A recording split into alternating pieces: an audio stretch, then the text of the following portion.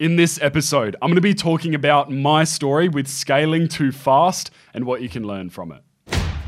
You're listening to The Liftoff Show, the podcast for ambitious e-commerce entrepreneurs, helping you increase sales, profits, and build a powerhouse brand fast. I'm your host, Austin Lovell, and welcome to the show. I think this was something that I wasn't thinking about when I first launched my first proper store back in November of last year and then relaunching it in February of this year. It was the story of Solar Garden, and what it was like was we launched in November last year. I've talked about this in previous episodes, but we launched last year in November. We're doing, $400 a day, sometimes $500 days, like very, very small scale for a small amount of time because Facebook disabled the ad account. Thanks, Facebook. And then moving on to February of this year, late February, when we decided to relaunch it again and actually go for it. Let's say now everything's set up, the foundation's there, we've got the product, we've improved it, our supplier chain is much better, the shipping times are going to be better, everything was just ready to go. And so relaunched, and within a couple of weeks, we got the ad spend up to 1,200 a day, roundabout, 1K to 1.2K a day in ad spend. And that was after about 2 weeks of relaunching. So we went quickly because we saw sales were coming in. We saw people were really liking the product. There was great comments on the ads, and we thought, okay, it's time to push this a bit more, time to ramp it up. And so it was all in the drop shipping model. We were obviously getting product from the supplier, and they were shipping it from their warehouse in New South Wales and Sydney here in Australia. And so the shipping times were really, really good. Shipping through Australia Post, getting about 3 to 5 day shipping times. So everything was looking, I think it was about 3 to 5 days. Everything was looking really, really good. And so we were scaling it up, getting sales in. We were doing a lot of spend on testing. We're looking at it and we're spending a lot every day on new angles, a lot on new interests, a lot on new ad campaign structures, trying to see what works best for that particular product. And so it got to the point where we're spending about 1.2K a day.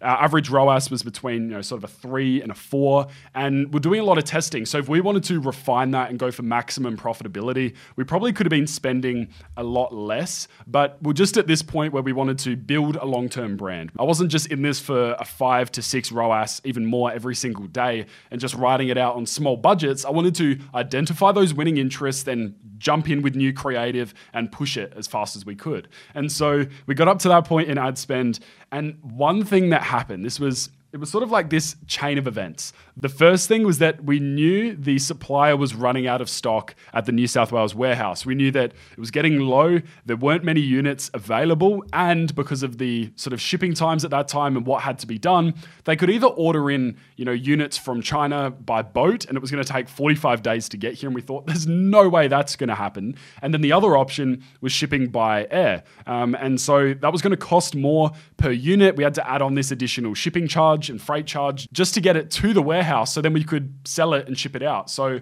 that was an issue that we came up against. And so I guess the approach that I took was, okay, I'm not going to wait 45 days for more stock to come in. Really needed stock in Australia to keep those fast shipping times, to keep the customer experience doing really, really well. But it just didn't get through in time. There was a period for a solid, 10 to 15 days where we still had to wait for stock to be shipped to actually arrive in the warehouse and be ready to sell again from Australia. So we sort of had to make the decision where we're spending about, as I said, 1 to 1.2K a day on ads. There were some days where we're doing a little bit more, testing some new scaling methods and seeing what was working best. And it got to the point where we had to decide whether to pause the ad campaigns because all we were talking about, shipped from Australia, that the product is being delivered from our Australian warehouse, really good shipping times and all of that kind of stuff. Or we continue to sell, but then we have to order from our backup manufacturer in China from their warehouse. And so made the decision, it was either we keep selling or we pause and we go ahead and we wait until the new stock comes in. But we were riding this wave and we thought, we can't pause this now. The sales are going up. It's really solid sales figures every single day. We're starting to hit, 2.5K days, 3K, 4K, 5K. We hit an 8K day at one point. And so we thought, we can't slow this down. This is at a good speed. We're testing a lot of new ad strategies, a lot of new interests, and it was working. And we thought, okay, we can refine for profitability in the next couple of weeks and scale up from there, focus on private labeling, building our own packaging and all of that kind of stuff. But made the decision to keep selling and shipping from the Chinese warehouse. So all of a sudden, the 3 to 5 day shipping times went to 10 to 14 days. And it was just really delayed. And plus there were other shipping issues and it was just taking a lot longer than usual. And so we had to spend a lot of time communicating with customers, telling them that, hey, this is why your order's been delayed. We've had to, run out of stock because everyone's buying. We've run out of stock at the Australian warehouse. We have to now ship from our Chinese backup warehouse, our Chinese partner, and it's going to extend the shipping times. And while some people were, fine with that, it's like, thanks for the heads up, thanks for letting us know.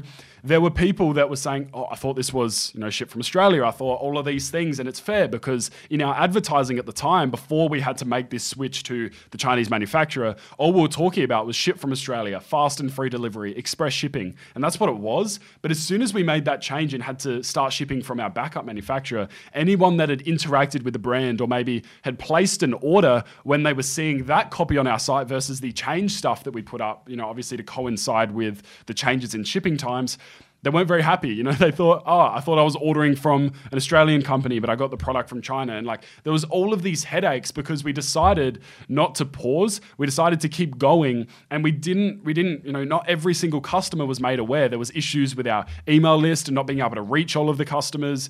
And then it was just this point where we're getting these negative reviews coming in, these negative comments on our ads, all of this bad feedback coming into our inbox saying, where's my package? Is this a scam? You haven't replied, all that kind of stuff. And what we sort of found out was that there were some order confirmation issues. Some of the emails weren't actually going out to customers to confirm that their order had been placed. Here's your order number and here's your tracking number. And so those weren't working properly for some customers. And so we were getting these messages saying, hey, I bought this on this date and I haven't received any correspondence, what's going on? And so we would then let them know, hey, we thought a shipping confirmation came through, been placed, order is shipping, here's the tracking number. And so there was that headache because that wasn't working for every single customer. And so we had to go back, revisit that and make sure that was functional. And there were some issues, but it's now working. And so that was the first part.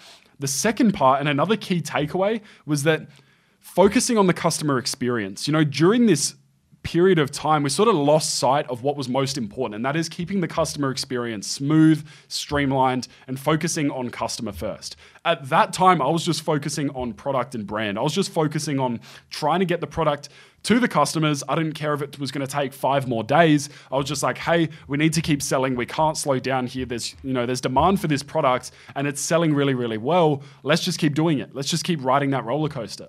And so that was a very, very bad decision because it was at the detriment of obviously the customer experience. And if we weren't giving customers this amazing experience with fast shipping times, all shipped from Australia, all inside of Australia Post, great tracking numbers and tracking details, so they felt like they were in the loop every step of the way, we sacrificed the customer experience for product. And that was a huge lesson for me, is that even if it is selling really fast, you need to scale it back. And instead of pushing and pushing and pushing, and then hitting this huge bottleneck where there's no more stock left and you have to ship from an external third-party warehouse in China, and it's going to slow down the whole process tenfold. Not tenfold, it's going to double the shipping times, if not triple it. And so I sort of lost sight what was most important, and that was the customer experience. So that was my first key takeaway from the experience of trying to keep pushing and scaling when the stock and the back end wasn't really there. Now, the next one was start with cash reserves. So not only was this shipping an issue and the product was an issue, but we also ran into some cash flow issues. And I think this goes back to one of the previous episodes on the show where I talk about the darker side of e-commerce that I called it. And there's a few things that you don't realize until you've got skin in the game and you're actually spending money on stock and spending money on advertising and fulfilling a brand and fulfilling orders. But that was that I didn't really start with a cash reserve. We had our agency cash reserves, and all of a sudden we were digging into those, and those evaporated very quickly because we had this period where we're scaling up our ad spend, but sometimes money was being held in PayPal. It would take 1 to 3 days for the money to come through from the payment providers through Shopify payments we were using at the time, and obviously PayPal. And so there were delays there, but I thought, that's okay. We can weather the storm and that'll be fine. But it got to the point where we had to wait for the payments to come in to then fulfill the orders. And there was this, again, an additional 2-day delay on top of the extended shipping times. And it was only because I decided to keep pushing it and to say, no, that's going to be fine. We can push through those issues and we can just keep selling more and ramping it up. So now looking back on it, we really needed to focus on making a kick-ass customer experience, focusing on reducing the shipping times, focusing on making sure that the feedback from customers was overwhelmingly positive. And so that was the next key takeaway, starting with a cash reserve so that at any point, as you're scaling up, you're not going to run into these cash flow issues. And I've only heard, I think like one person, maybe I haven't been listening well enough in the e-commerce space, but one, maybe two people that talk about starting dropshipping or starting your first e-commerce store with a bit of a cash flow, a bit of a cash reserve, so that you can scale up and sell your product and test new products, new angles and campaigns and creative without having zero money left and without, digging into anything else and without not being able to fulfill orders. So that was the next big key takeaway, starting with cash reserves. And that just eliminates a lot of stress. And so it makes the whole process a lot smoother because you're not worried about, delays for the product getting to the customer. You're not worried about the delays in ordering the product. And it just makes it a very streamlined process. And then the third key takeaway was communicate with your customers. So when we had to switch from the Chinese warehouse, because we ran out of stock, we didn't update most of the customers right away. We made the change and then we were just focusing on scaling the ads and the campaigns. We didn't actually let 100% of the customers know that there was going to be shipping delays on their orders. And so all of a sudden, when they've bought from a company that says, okay, we're shipping from our Australian warehouse, fast shipping times, 3 to 5 days, and then they don't hear anything back, there was the issue with the order fulfillment emails and the tracking numbers. And so there was that. And then all of a sudden, we've just, they're getting packages arriving at their door 5 to 8 days, 10 days later than they expected, and it's saying it was shipped from China. Like all of a sudden that demolished like the brand credibility, that demolished like the customer experience because they were buying from a brand that had great reviews, all of this amazing customers, a lot of people saying great things.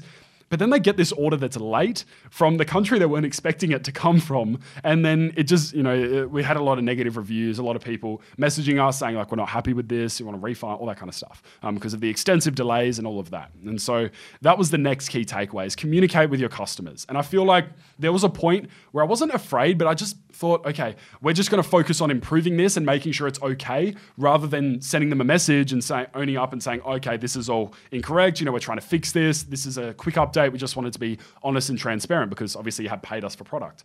And so instead of doing that, I was just trying to put my head down and focus on fixing the solution rather than keeping the customers in the loop, giving them an update and say, hey, this is where we're at. We're working through this right now and we'll keep you updated. And I think that would have been so much better for the brand perception, so much better for the customer experience, so much better. It's the ethical thing to do. When there's an issue like this that affects the orders on that level, it's not just like a 1-2 day increase in shipping time. It's a significant increase in shipping times. And it also means that it's coming from a different destination. Like those are big things. And so that would be my next key takeaway is communicate with your customers because this obviously led to a fair few negative reviews, poor customer experiences. And there's honestly no harm in letting your customers know what is going on and being transparent, making sure that you have an open line of communication with your customers so you can give them updates about their order, about what's going on and what they can expect. Because end of the day, they've given their hard-earned money to you in exchange for a product, and the least I could do, and least we could do, was give them constant updates on where the product was at, making sure they had the tracking information and they were in the loop. So those are my 3 key takeaways from, I guess, scaling a bit too fast. And I know this is on such a small scale, but this was my first time building more of a brand, trying to build more of a store that we could push and start spending more on ads every day. Instead of a $5, $10, $15 a day on ads, starting to ramp that up to, $1,000, $1,200, $1,500 and beyond. So hopefully you've got some value out of this episode. You can learn from some of my mistakes. And I think these are most applicable if you are scaling up your first dropshipping store because there's going to be stock issues. There's going to be issues when it comes to logistics and making sure that your advertising is congruent with what you're doing behind the scenes. And so these are a few things that I've definitely taken away from this experience, trying to focus on improving these for future brands and future stores. But hopefully you've got something out of this. And if anything, you can learn from this and not make the mistakes that I made because that's probably going to save you thousands of dollars, not cause you to have to pause midway through a successful scaling campaign and then have to stop for months. And so that's what I've definitely taken away from the Solar Garden experience so far. And if you've enjoyed this episode or any of the previous episodes on the Liftoff Show, I would really appreciate it if you could leave a review. It's only going to take you 5 to maybe 25 seconds to leave a review, but it means so much because it gives context to anyone who wants to maybe listen to the show as to why you found it valuable and what they can get out of it. So I really appreciate you tuning in again today, and I'll see you in the next episode.